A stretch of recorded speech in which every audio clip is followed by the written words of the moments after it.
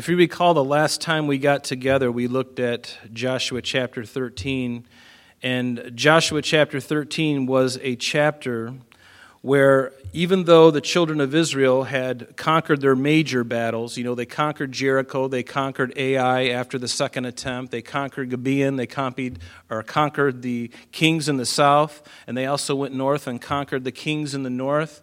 And these were the big cities, the really big contingents of people. Those are the ones they went after. But that wasn't it. There were still lands, there were still places where they had to go in and destroy and to occupy those lands. And again, in our culture today, we don't like the thought of anybody dispossessing anyone else. It seems unfair. It seems horrible. And certainly in the culture we live in today, it's not even politically correct. But back in this day, you got to remember that God reserves the right to bring against any people group on the planet. He has the right to bring upon judgment upon them if they are continuing in their sin, in their idolatry, and He has that right to do that. And that's exactly why God brought the children of Israel into the land of Canaan, was to dispossess and to destroy literally every person, man, woman, and child, and dispossess their land. And that's hard, and that's really hard. But God told them to do it, and for the most part, they were successful. They did the major campaign, and now as we get into Joshua chapter 14 and 15, the major campaigns are all over with. Now it's a question of getting into the land, dividing the land for the inheritances for the children of Israel. And if you'll notice on the screen behind me, and for those of you who may be listening on the radio, this is just a picture of the land of Israel and how the different 12 tribes are partitioned in the land according to different color codes. Along the east side of the Jordan, you have Reuben down at the bottom, and then Gad in the middle, and then Manasseh at the very top, and then over to the left of that in the north, you have Naphtali and Asher, and underneath that Zebulun, underneath that Issachar, underneath that Manasseh, and underneath that, Ephraim and Dan and Benjamin and Judah and Simeon, which is kind of like encapsulated in the center of Judah. And so I'm just going to leave this graphic up here on the screen as we read these two chapters today. In fact, I might even just leave it up there as we go through the next couple of weeks. It just kind of gives you an idea of what we're looking at. Although we won't be going through every single town that's going to be inhabited, they'll be listed here, and I'm sure to butcher their names for you. And so we're going to look at those all tonight. But before we do that, I want to share something with you. And that is, as we get into chapter 14 specifically, and 15, it begins really this layout of the land about how God was going to divide this land of Canaan to the different tribes. And you have to remember that this is a happy day. This is a great, happy day for the children of Israel because they've already did the big battles. The big battles are over with. And now God was going to bring them into the land, and they're supposed to work out these little skirmishes between these little pockets of rebellion that are going on. They were, as they were to inherit the land, they were to take care of those things as they inherited them, as they inherited those places. But it's a happy day, because the major battles are over. There's a big sigh of relief. There's a big sigh of relief. But I want to show you something really interesting. Turn with me to Genesis chapter 15, because what we're reading tonight is the summation, really, of what God had promised hundreds of years prior to Abram. And I would encourage you in this chapter 14, maybe just make a note of this chapter of Genesis 15, because it's where God pronounces his covenant with Abram. Not only telling Abram, as we're going to read, we'll just read it quickly, not only promising him that his seed would be as large as the sand of the sea, and as the stars are in multitude, they would be that many, but he also promised them a land, the very land that Abram was in at that time. He was physically in the land of Judah at the time, and this is way back in Genesis, so the land hadn't been partitioned yet. But we know from the previous chapter that Melchizedek from Jerusalem, which wasn't even really Jerusalem yet, although he was the king of Jerusalem, Melchizedek, that he was right there in the King's Valley, somewhere in that area, which is really the valley of Kidron. And we know that from other places in the Bible where it talks about Absalom's tomb. You see that tomb in Israel that looks like this? It looks like a pyramid kind of with sides on it. It looks like a house with a pyramid. Well, that's Absalom, or a conish shape on the top, actually. And that's what they call Absalom's tomb, and that's in the King's Valley, which is what where Abram was. And so we know he's right in the smack dab in the middle of the land of Judah, as we would know it today. But let's just read it, because it's important, because again, this is the promise that was given to Abram hundreds of years ago, and what we're going to be reading tonight, these 2 chapters are going to go by pretty quick. We don't have to spend a lot of time in them, but it's the summation of these promises that God made to Abram, and subsequently he made to Isaac, and he made them to Jacob as well. He reiterated them, and we're not going to go through those. We spent quite a bit of time in Deuteronomy speaking of that. But he is going to give him, and this is called the Abrahamic covenant. The Abrahamic covenant. So let's just read it really quickly, just down for a certain time. It says, "After these things, the word of the Lord came to Abram in a vision, saying, 'Do not be afraid, Abram. I am your shield, your exceedingly great reward.' But Abram said, 'Lord God, what will you give me, seeing I go childless, and the heir of my house is Eleazar of Damascus?' And then Abram said, 'Look, you have given me no offspring. Indeed, one born in my house is my heir.' And behold, the word of the Lord came to him, saying, 'This one will not be your heir, but one who will come from your own body shall be your heir.' And so Abram, he's an old man, and he's hearing this promise. And Sarah's going to hear this promise, and she's going to giggle inside, because she's an old woman. They're thinking, 'I'm past my childbearing years. Sorry, buddy, that's just not going to happen,' right?" And God goes, Did Sarah laugh?" And she said, "No, I didn't laugh." He goes, and God says, "Oh, but you did laugh. You did laugh." So Abram said, "Look, so verse 4, and behold, the word of the Lord came to him, saying, 'This one shall not be your heir, but one who shall come from your own body shall be your heir.' And then he brought him outside and said, 'Look now toward the heaven and count the stars, if you're able to number them.'" Have you ever been out on a starry night or on a clear sky, especially if you're away from any cities? Had this opportunity this last summer when we were up in the Adirondacks, and there's no cities around. You're out there in the middle of the sticks, and it's desolate, and all you see is trees, bears, lions, tigers. Oh my. It's just complete darkness, and you're sitting there with your flashlight shaking in your boots, waiting for morning to show up. No, I'm only kidding.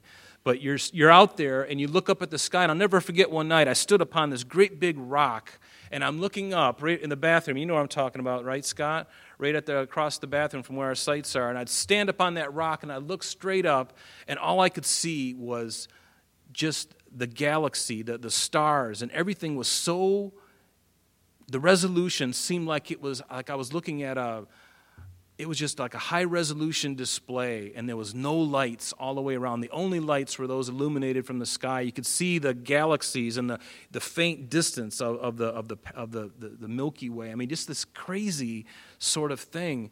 And that's what Abram's doing. He's looking up, and I'm sure back up, they didn't have cities like we have them now. And so can you imagine, just vision it in your mind. He's looking up, and he's seeing this. And so God tells him, and here's the promise, part of the promise, part A of the promise. He says, "Look toward heaven and count the stars if you are able to number them." And he said to him, "So shall your descendants be." So there's part 1 of the promise. And notice, and Abram believed in the Lord, and he accounted it to him for righteousness. And then God said to him, "I am the Lord who brought you out of Ur of the Chaldees," modern day Iraq, okay? "So I brought you out of the Ur of the Chaldees to give you this land, Abram, that you're standing on," which is right around this area of Judah. "I'm giving you this land to inherit it." And he said, "Lord God, how shall I know that I will inherit it?" And so God gives him an unconditional promise. He does what some of the old patriarchs used to do. When they would make a promise, when a promise was made, when 2 people were involved in a covenant, what would happen is they would take an animal and they would literally cut the animal in half. Sounds kind of disgusting. Can you imagine the boardrooms across America? It'd be a mess. So they would divide the animal in half, and both parties would walk through the pieces of that sacrifice. In other words, and the idea behind that custom was that if I break this covenant that we're about to make, may this be me. May I be the one cut in half. That's how severe it was. But you'll notice as you look further on in the narrative here that Abram doesn't go through those pieces. God puts him to sleep. God alone walks through those two pieces of these animals that are sacrificed, that are divided in half. God alone walks through those. In other words, it's unilateral. It's a unilateral covenant. It's an unconditional promise, not based on any performance of Abram. God says, I'm going to do it, and I'm going to do it. And he does. And he has. Now, there were other covenants. There were other things, times, blessings. Their obedience, Israel, when they got into the land, were tied to their obedience. The blessings were tied to their obedience to God. And also their disobedience was tied to their chastening as well. And so here is the promise. And can you understand that what we're looking at tonight is the summation of that promise? And happy are they. Can you imagine? Hundreds of years have gone by. The promise has been in your family for hundreds of years, and finally it comes to pass. Older than this country. You know, you figure our country was really born 1776, really. And how many years has that been? Just over 300 and some years, or whatever it is, 400 years? Close to that? 350 years? Something like that. I can't do my math. Somebody knows. But it's somewhere between 300 and 400 years. And yet, it's even further than this.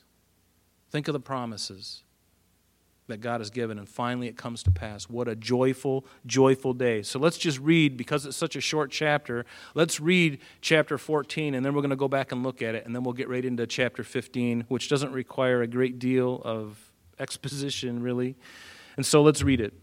It says, these are the areas which the children of Israel inherited in the land of Canaan. And before we go any further, in chapter 13, if you recall, we already looked at the inheritance that God had given, or that Moses had given to those 2.5 tribes, the tribe of Reuben and Gad and the half tribe of Manasseh. They inherited that land on the east side of the Jordan.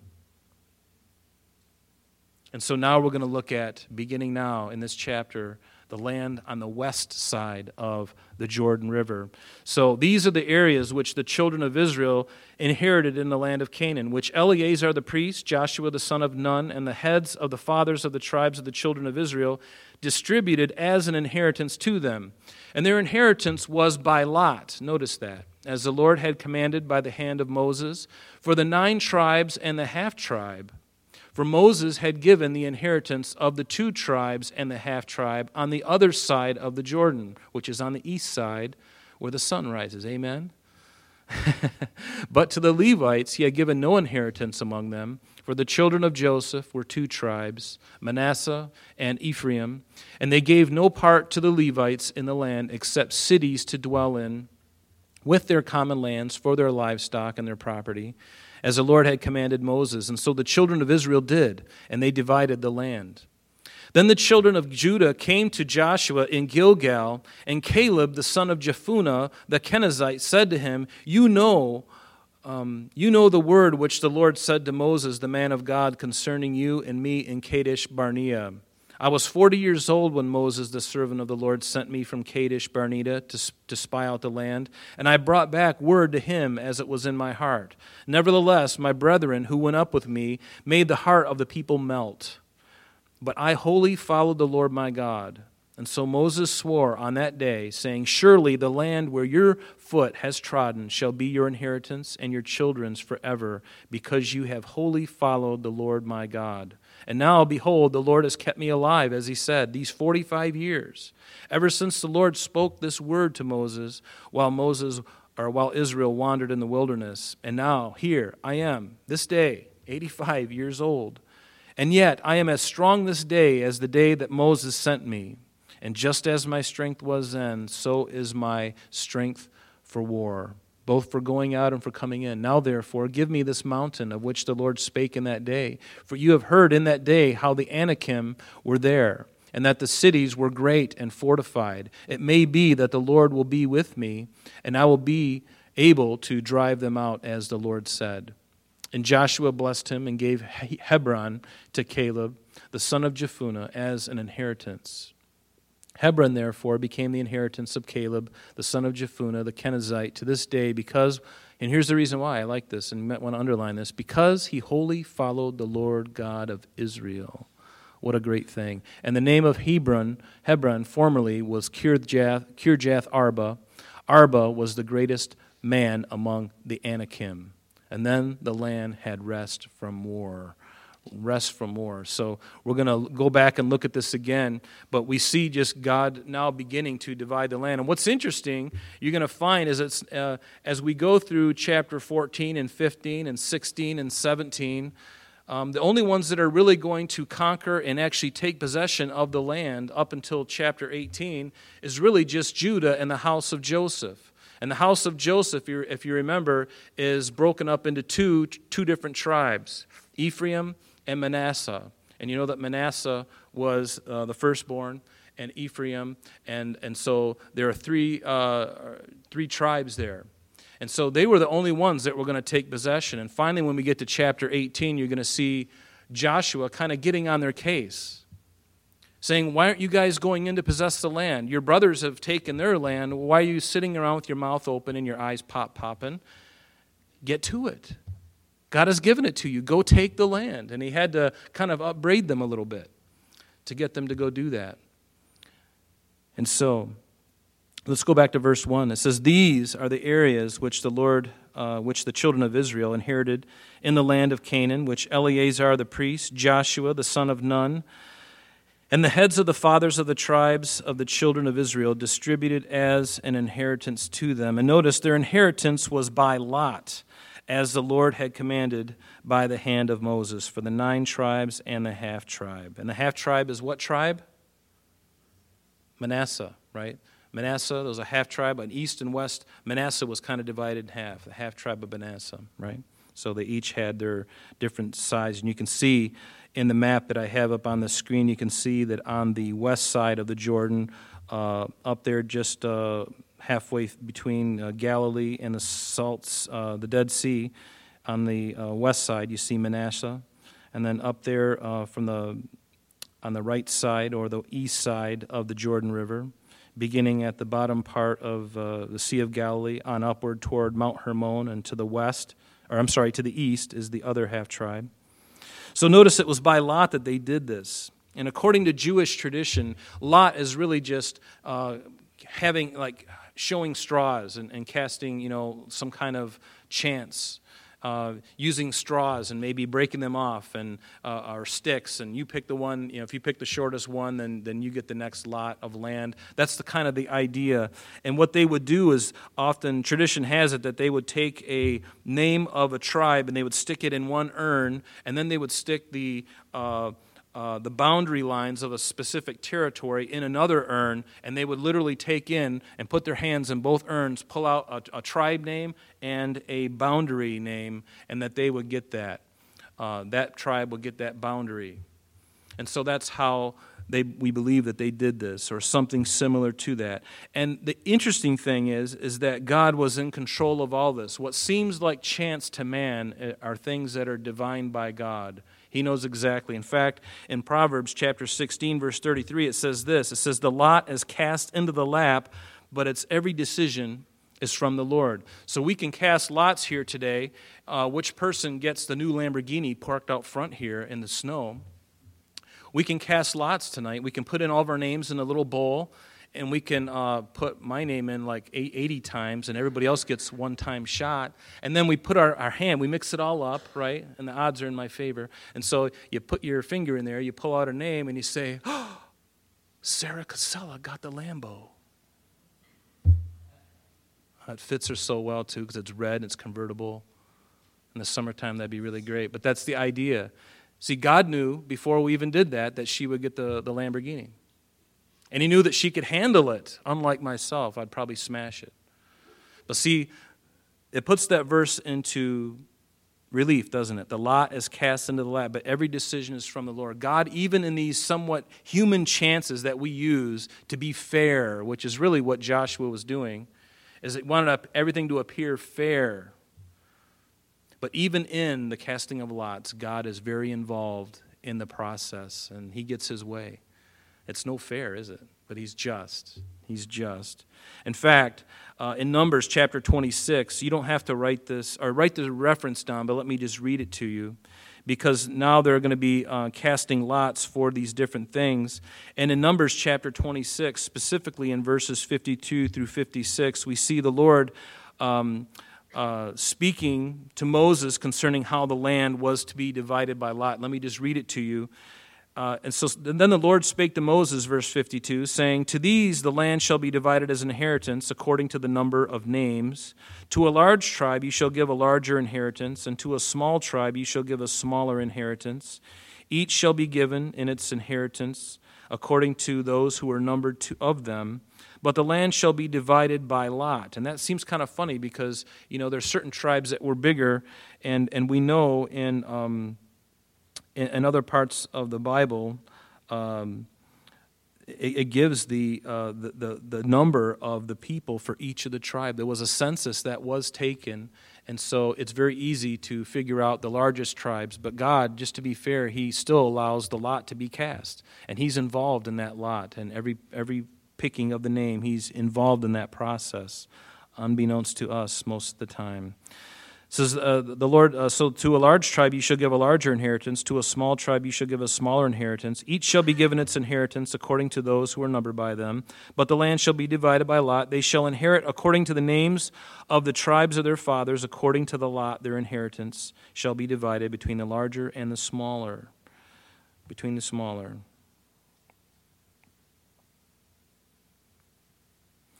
You can also look at Numbers chapter 35.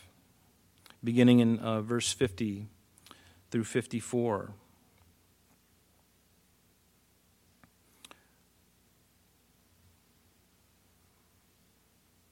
And the very borders of this inheritance is different from the borders that ultimately the children of Israel could have inherited.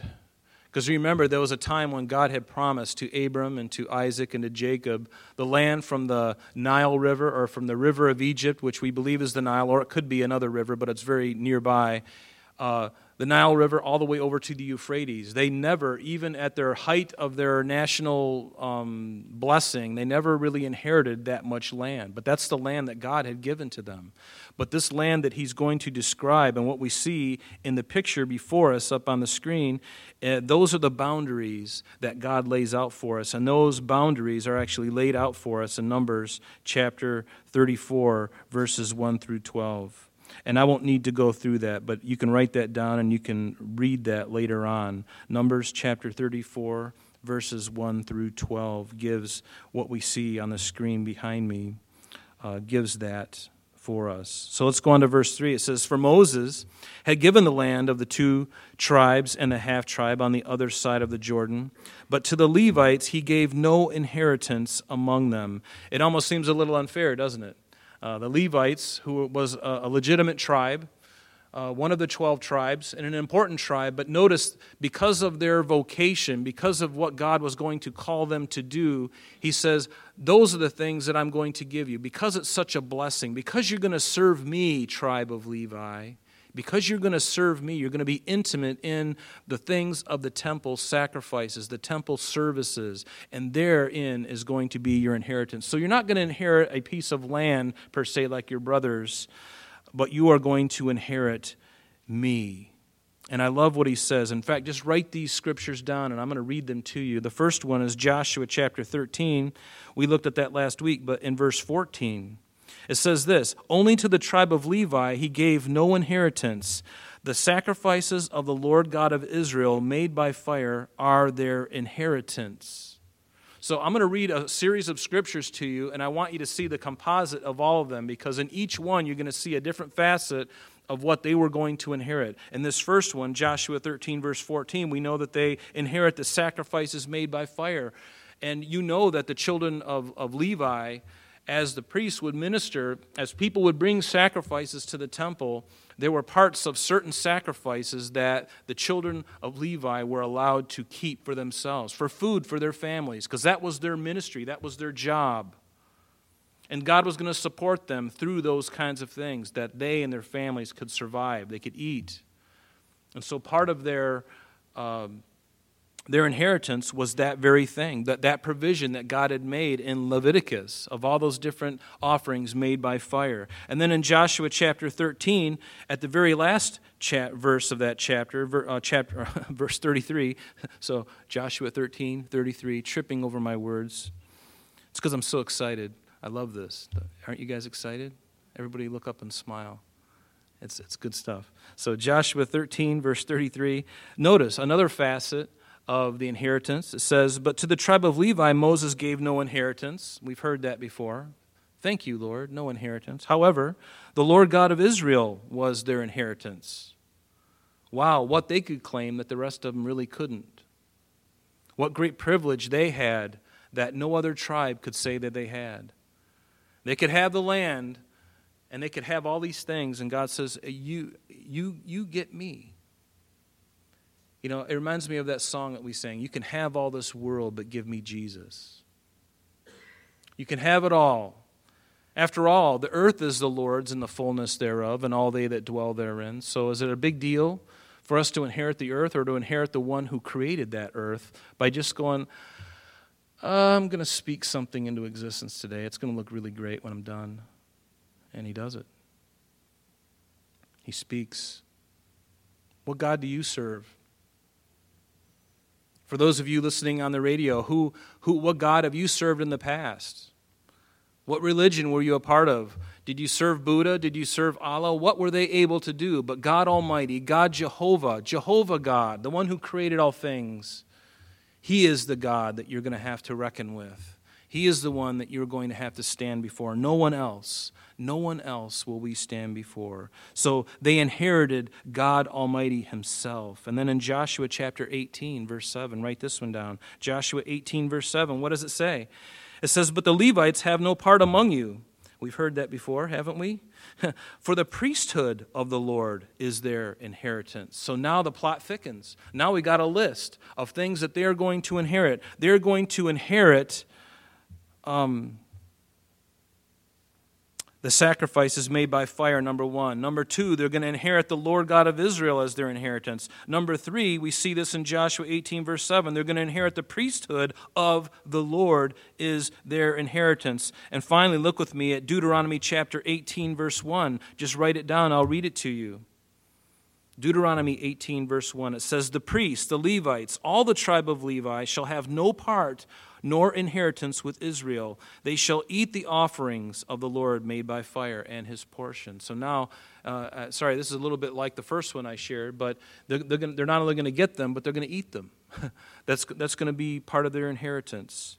And notice finally, in Numbers chapter 18, verses 6 and 7. Numbers 18, verses 6 and 7. It says, "Behold, I myself have taken your brethren, the Levites, from among the children of Israel." Notice, and God is speaking to Aaron.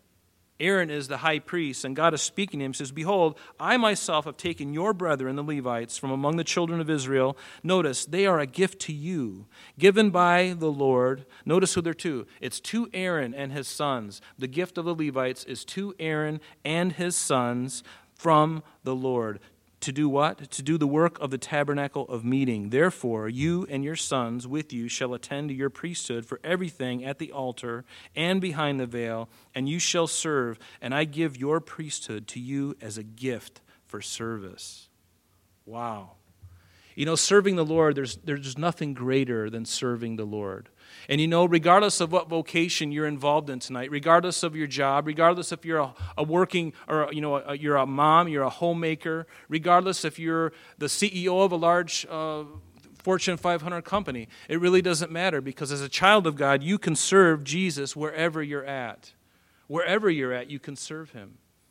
You're in His service by right of His Spirit dwelling in you. You belong to Him. Isn't that wonderful to consider? And to realize that I don't necessarily have to be a preacher. I don't necessarily have to be an evangelist. I don't necessarily have to be a worship leader or whatever vocation in the church is. Wherever you go, you are an ambassador to Christ, to Him and of Him and for Him. You're an ambassador, always. So don't be discouraged if you find yourself in a job and maybe the Lord has you there for a reason. He has you there to supply sustenance for you and your family, to pay the bills for your kids, to put shoes on their feet. And it's okay if you've got a longing in your heart to serve Him. You know, you can serve Him wherever. If that's His will for you, you can serve Him wherever you're at. It doesn't matter. But learn to serve Him where you're at. Don't look at the proverbial sheep looking over at the sheep in the other field, in the other pasture, and looking over there and going, man, I wish I had that. They got Brussels sprouts growing over there.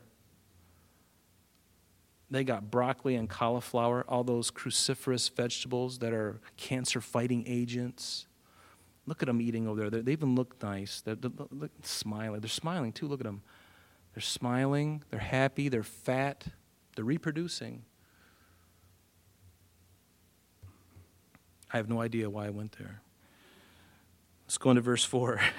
So for the children of Joseph were two tribes, Manasseh and Ephraim, and they gave no part to the Levites in the land. Boy, the Levites are really getting it stuck to them, aren't they? We got our stuff. Sorry, we're not giving you a thing. But they're saying, that's okay because we inherited the Lord. What have you got?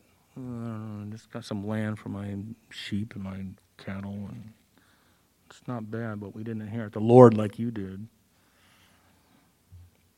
And they gave no part to the Levites in the land except cities to dwell in. And we're going to look at that later on as we get into the book of Joshua. In fact, the 21st chapter of the book of Joshua really outlines every single one of the 12 tribes gave cities for the Levites to live in because they needed to live somewhere. And so there were certain cities in each of these designations that you see, and every one of those places they were allowed certain cities so that they could live and that they'd have common ground around those cities for their livestock. Because if you're going to have sacrifices, you better have sheep, you better have cattle, you better have goats. Right? And so there was provision in there for that. And Ephraim and Manasseh, you remember those two were the first sons of Joseph in the land of Egypt. And you can look in Genesis chapter 41, verses 50 and 52, and it talks about when these two brothers were born and how the firstborn was Manasseh and Ephraim was the second. Let's get into verse 4. It says, for the children of Joseph were two tribes, I just said that, and they gave no part to the children, to the Levites in the land, except cities to dwell in. I just read that, forgive me. Verse 5, as the Lord had commanded Moses, so the children of Israel did. Notice, the Lord commanded Moses, and so the children of Israel did. They did, and they divided the land. There's such a wonderful thing about being obedient, of just listening to the Lord and obeying Him. You know, it's one thing to hear, we hear the Word of God a lot. We live in a country, we live in a city, we live in a place here in America. In most parts of America, we have such access, such great access, such huge resources at our fingertips. And yet, it's not so much the abundance of resources that's the problem. We've got stuff coming out of our ears. We can get it in any possible way. We can get it written. We can listen to it. We can listen to the Bible being read to us if we don't want to read it ourselves. We can be on the treadmill. We can be on the elliptical listening to Alexander Scourby, reading the King James Version to us. And so we have so much, but it's not so much the abundance of resources. The main thing is the obedience, the doing of it, right? It's true that whenever we do the Word of God, that is really where the mystery or the secret of it. It's where you unlock the truth and it becomes yours because you do something with it. See, if we just hear it, like the Bible says, if we are only hearers of the Word and not doers of it, we'll find ourselves getting old and stale pretty quickly because we deceive ourselves. We think just because we read that we're good. But the Bible says it's not good enough just to read. You have to read and do it. And there's the secret. Because when you read it and you do it, boy, your life is going to be a blessing. And boy, your life is going to take a turn for the better. Is it going to be difficult sometimes? You better believe it, because by doing the truth, you're going to set a lot of people around you on edge because they're not doing the truth. They might not even know what the truth is. They might not even care what the truth is. But as soon as you, Christian, make a point to do what the Word of God says, now you're onto something. Now your life is going to be fruitful. Now your life is going to be exciting. Because believe me, when you are in the will of God, there's no boring about it. It is exciting. There are challenges all around, everywhere. But God is going to be revealing Himself and loving on you and revealing things to you. And it's just a never-ending thing. And it's glorious. It's wonderful. So, as the Lord commanded Moses, the children of Israel did. And they did. They divided the land. Verse 6, Then the children of Judah came to Joshua in Gilgal. And notice, Caleb, the son of Jephunneh, the Kenizzite, said to him, You know the word which the Lord said to Moses, the man of God, concerning you and me in Kadesh Barnea. I love this. Caleb and Joshua were these old pals. Remember back in Numbers, I believe it's in chapter 12 or 13, when they went into the land, these two men, Joshua and Caleb, 40 years or 45 years ago from what we're reading tonight. 45 years prior, they were led. Remember, Moses took Caleb and Joshua and 10 others, one from each of the 12 tribes, and they went in and they searched out the land. And remember, only 2 came back with a positive report, full of faith in their heart, and it was Joshua and Caleb. The rest of them were like, man, this place is bad. Well, there's pits and pits and pits, and there's giants in the land. Giants in the land. And boy, everything is just hard work, man. I don't know. I don't like this land anymore. Hills and valleys. I want smooth lands. And only Joshua and Caleb. And so now Caleb comes to Joshua. Both of these guys are in their twilight years. Can you imagine the look on Caleb's face? He's looking at Joshua and he says, remember that promise that God gave to me, that Moses gave to me, about that mountain right there? I want that mountain. I know I'm 85 years old, but I've still got some fight in me. I still got some gas in the tank. I'm going to go up and take them out. I'm going to go up there, and I'm going to take them out. And that's exactly what Caleb did. And Caleb, it's interesting, because he was of the tribe of Judah, but because he was a Kenizzite, he was actually a foreigner, to the commonwealth and the covenant of Israel. He was actually a Canaanite. But he somehow got assimilated into the tribe of Judah, and he had been there, at least he joined the tribe of Judah before the Exodus coming out of Egypt. And so we know that Caleb now has been assimilated.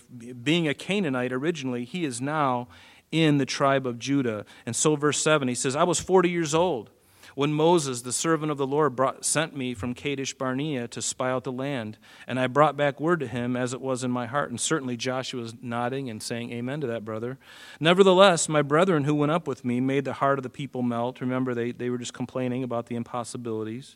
But I wholly followed the Lord my God. And so Moses swore on that day, saying, Surely the land where your foot is trodden shall be your inheritance and your children's forever. Why? Because you have wholly followed the Lord my God. And I love that. Again, notice the blessings of obedience. You can't escape the blessings of obedience. There are also curses for disobedience. And again, we have choices to make. But notice the heart of Caleb and Joshua. And Caleb especially in what we're looking at tonight. His heart was just full of faith. His heart was filled, and he just wanted what God wanted. And do you want what God wants for you? Everyone nod, because I know you do. And sometimes it's just figuring out what that is.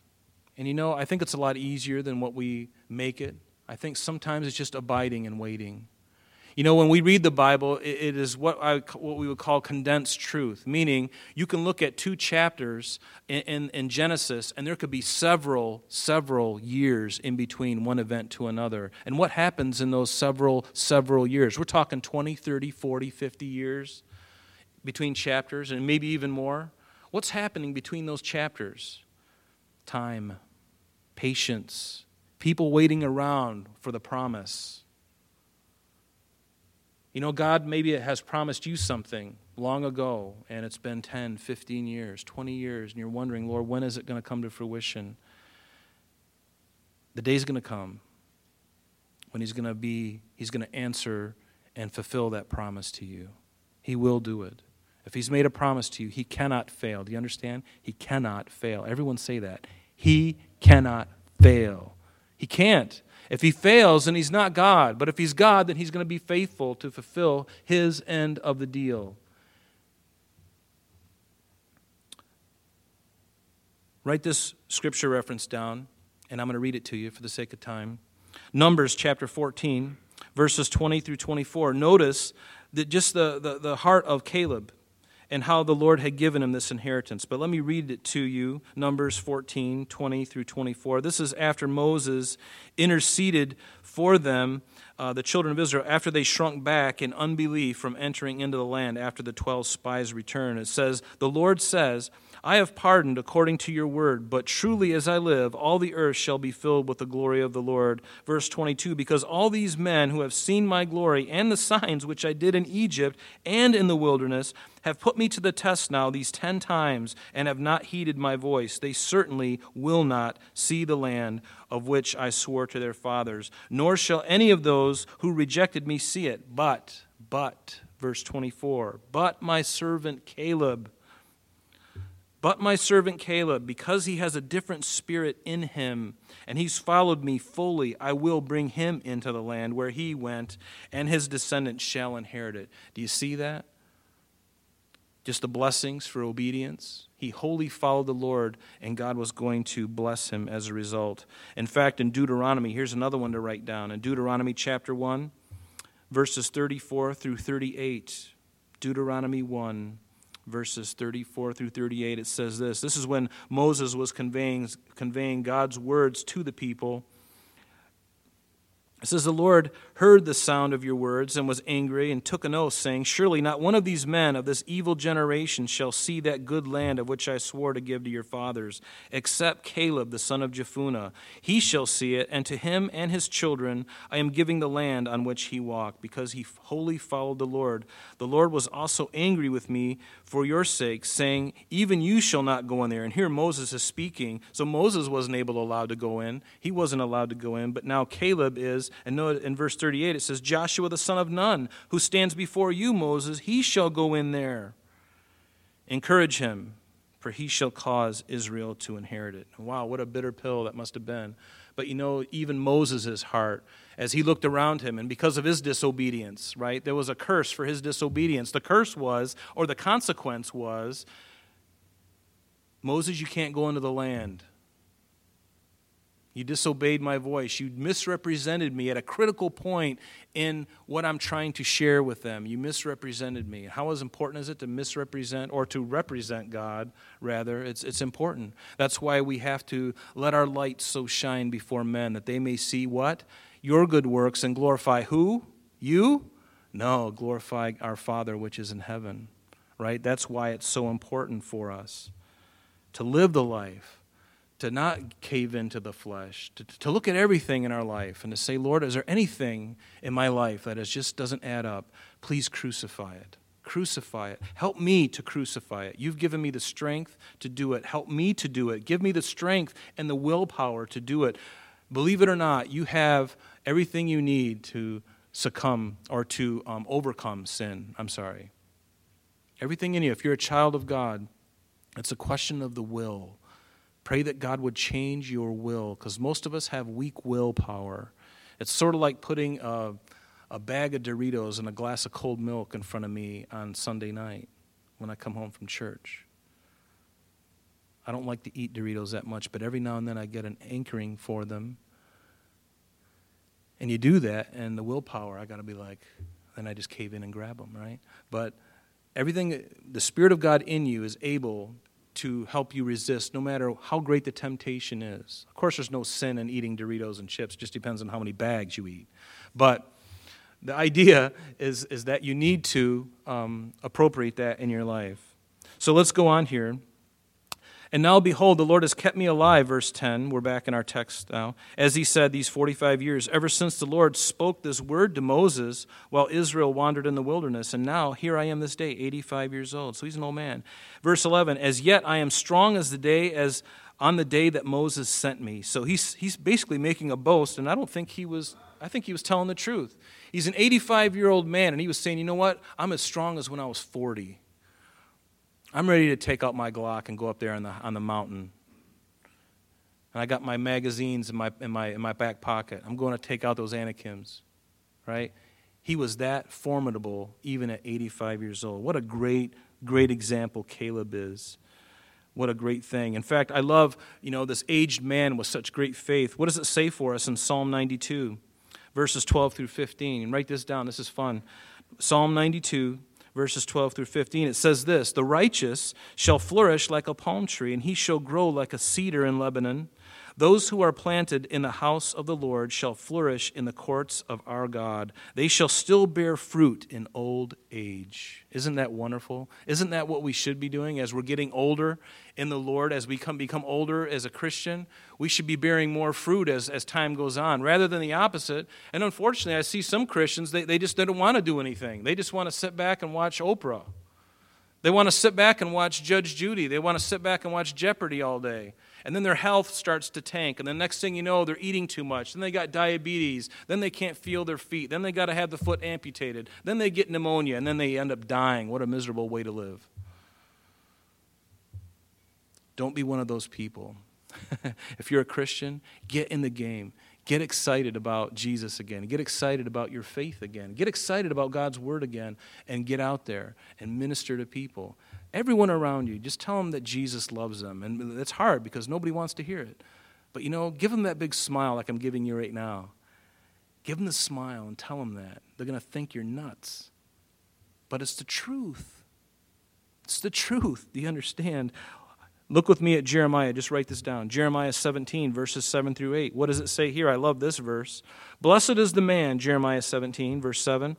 "Blessed is the man who trusts in the Lord and whose hope is in the Lord, for he shall be like a tree planted by the waters, which spreads out its roots by the river, and will not fear when heat comes, but its leaf will be green and will not be anxious in the year of drought, nor will it cease from yielding fruit." And that's exactly, it reminds you of Psalm 1, doesn't it? And just to be planted in the Lord, and Caleb at his twilight years, still full of faith. Let's go back to verse 12 now. "Now therefore, give me this mountain," Caleb says, "of which the Lord spoke in that day. For you have heard in that day how the Anakim was there, and that the cities were great and fortified. It may be that the Lord will be with me, and I shall be able to drive them out, as the Lord said." Notice that Caleb was operating in faith and not presumption. He wasn't going up in some kind of false bravado, thinking, I've still got it, and I'm going to go up and I'm going to do it right now. No, he prefaces it by saying, if the Lord wills, it may be that the Lord God will be with me, but he was with me then, and he's with me now, and I'm ready to go. What an amazing guy. He certainly wasn't a double-minded man. The Bible says in the book of James that a double-minded man is unstable in all his ways. But Caleb was not a double-minded man. He says, God was with me then, God's going to be with me now, and God's going to be with me when I take my very last breath. And he wasn't going to shrink back at all. I love that. So verse 13, "And Joshua blessed him and gave Hebron to Caleb, the son of Jephunneh, as an inheritance." So Hebron is in the area... Actually, I believe it's in the area of Judah or Benjamin. I think it's in Benjamin. I may be wrong on that because I can't see. But Hebron, therefore, became the inheritance of Caleb, the son of Jephunneh, the Kenizzite, to this day, because he wholly followed the Lord God of Israel.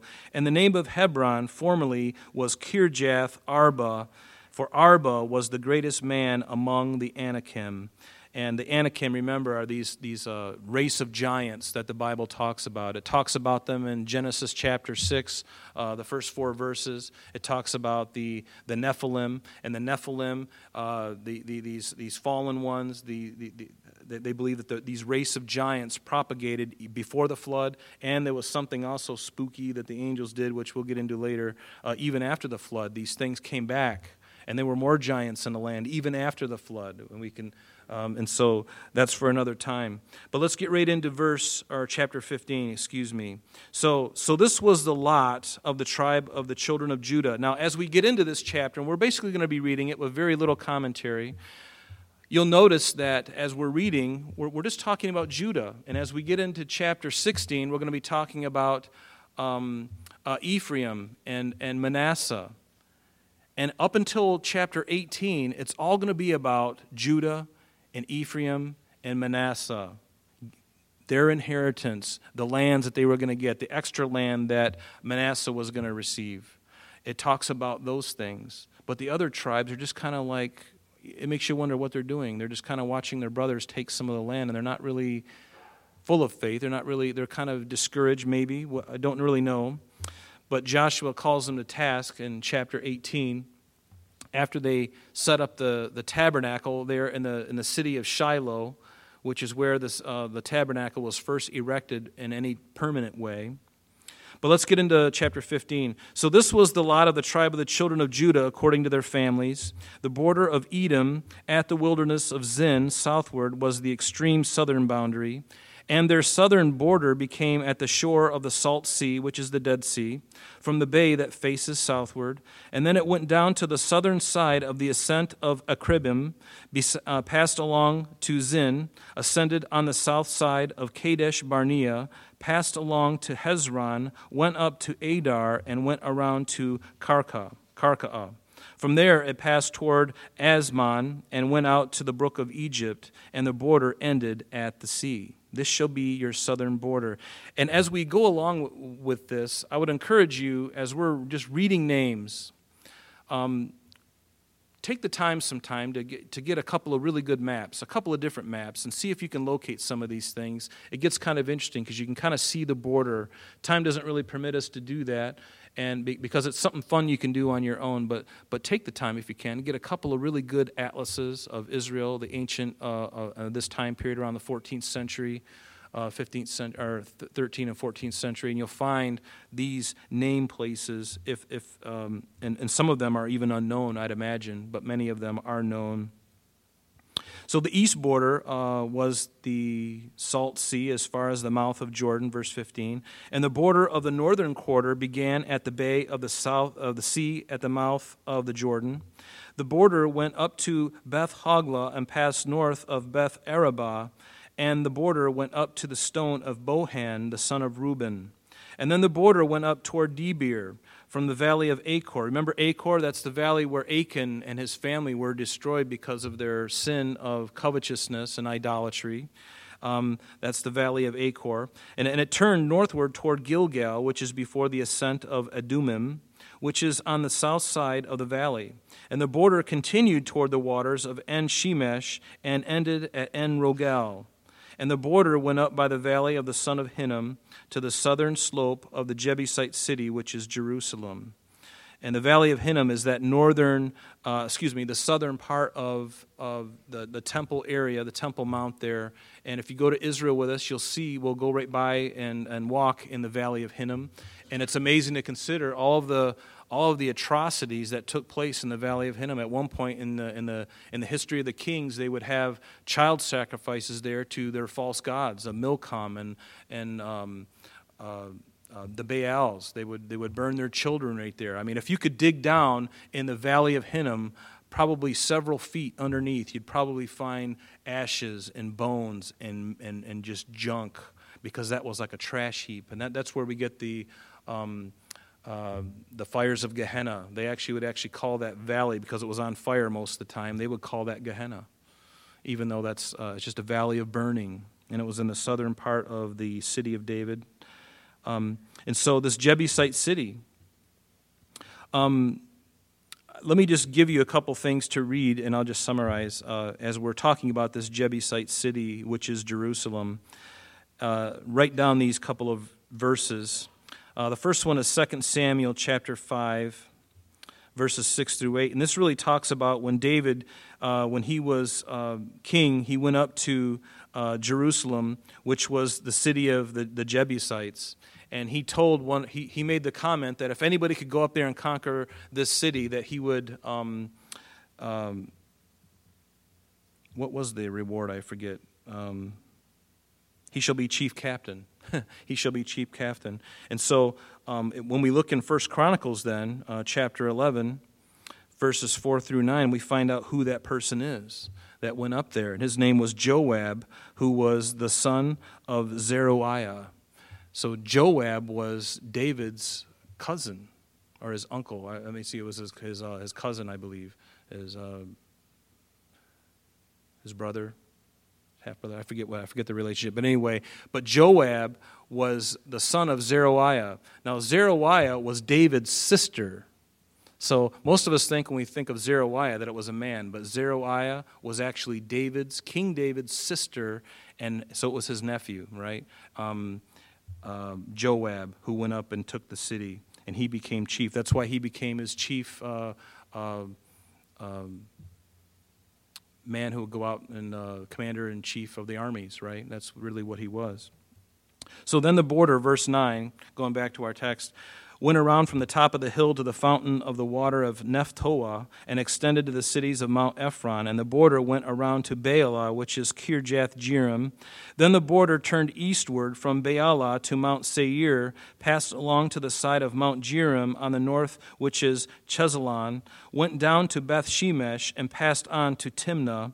And the border went out to the side of Ekron, northward, and then the border went around to Shikron, passed along to Mount Baalah, and extended to Jabneel, and the border ended at the sea.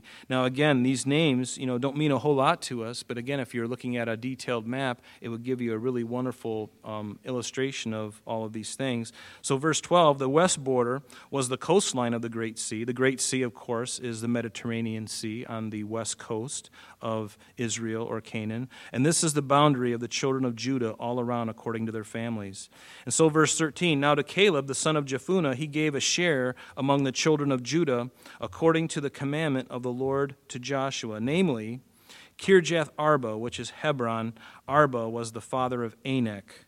So again, another lesson here about the giants that were in the land. In verse 14, Caleb drove out the three sons of Anak there, Sheshai, Ahiman, and Talmai, the children of Anak. Notice, he wasn't even afraid of these mountain of a guys, and he probably had some help from some of the brothers in Judah who went up and helped him take care of these monstrosities that were living in the land, these genetic nightmares, as I like to call them, these giants. Isn't that fun to say? Genetic nightmare.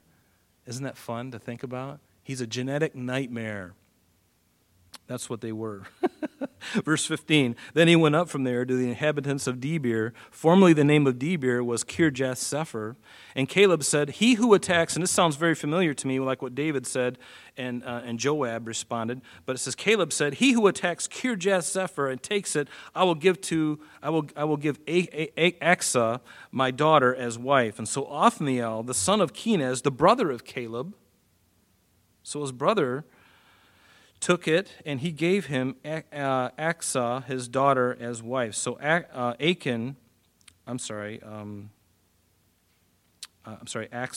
she was Othniel's niece, seeing that he was Caleb's brother.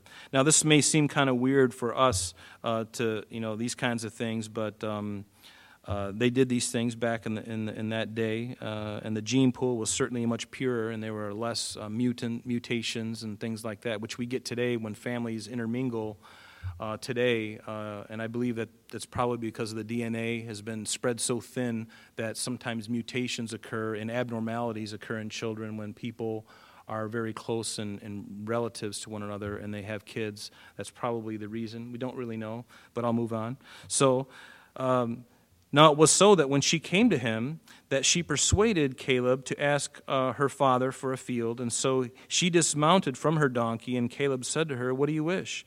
And she answered, give me that red Lamborghini like you gave to Sarah Casella. Oh, that's not in the text, is it? She answered, give me a blessing, since you know. Is she still here today? No, she took off, didn't she?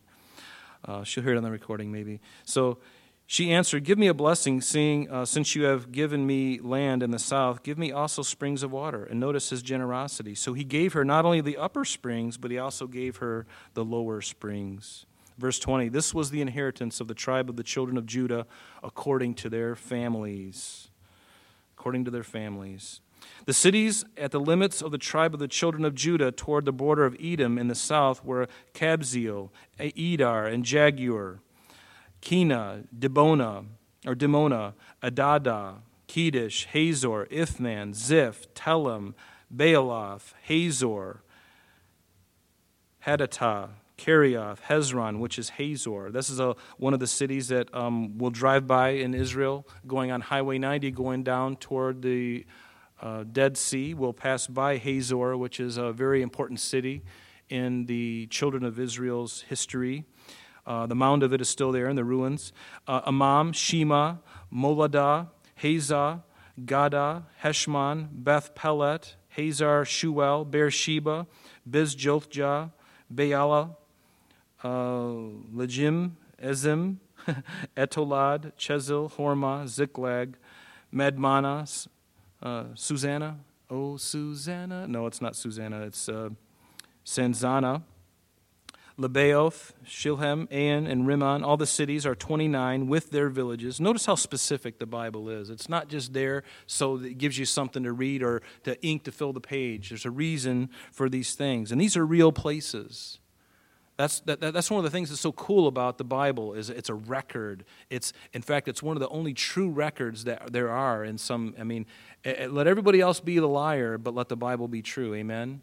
In fact, everything they're finding nowadays, this guy didn't exist, and then they find something, some little coin under the Temple Mountain. There's his name on the coin. I guess the Bible's true. Duh. Put that next to your Bible, the word duh, D-U-H, exclamation point. Duh. Of course it is, because the Bible says it is. Real easy.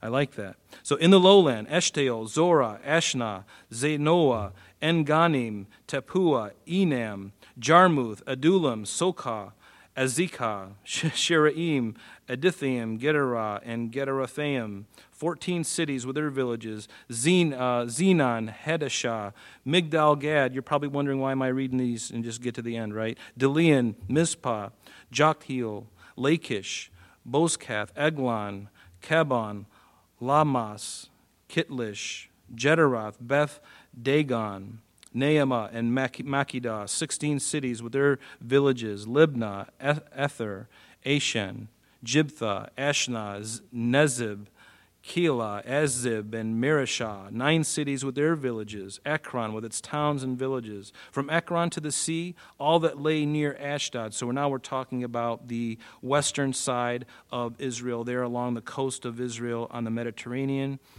that lay near Ashdod with their villages. Ashdod with its towns and villages. We're almost done. Gaza with its towns and villages, as far as the brook of Egypt and the great sea with its coastline. And in the mountain country, Shamir, Jatir, Soko, Dana, Kirjath Sana, which is Debir, Anab, Eshtemo, Anim, Goshen, Holon, Gilo, 11 cities with their villages, Arab, Duma, Eshian, Janum, Beth Tapua, Aphekah, Humta, Kirjath Arba, which is Hebron, and Zior, 9 cities with their villages, Maon, Carmel, Ziph, Juta, Jezreel, Jokdeam, Zanoah, Cain, Gibeah, and Timnah, 10 cities with their villages, Hahu, Beth Zur, Gedor, Mearath, Beth Anath, and Eltekon, 6 cities with their villages, Kirjath Baal, which is Kirjath Jearim, and Rabbah, 2 cities with their villages. In the wilderness, Beth Arabah, Middin, Sekakath,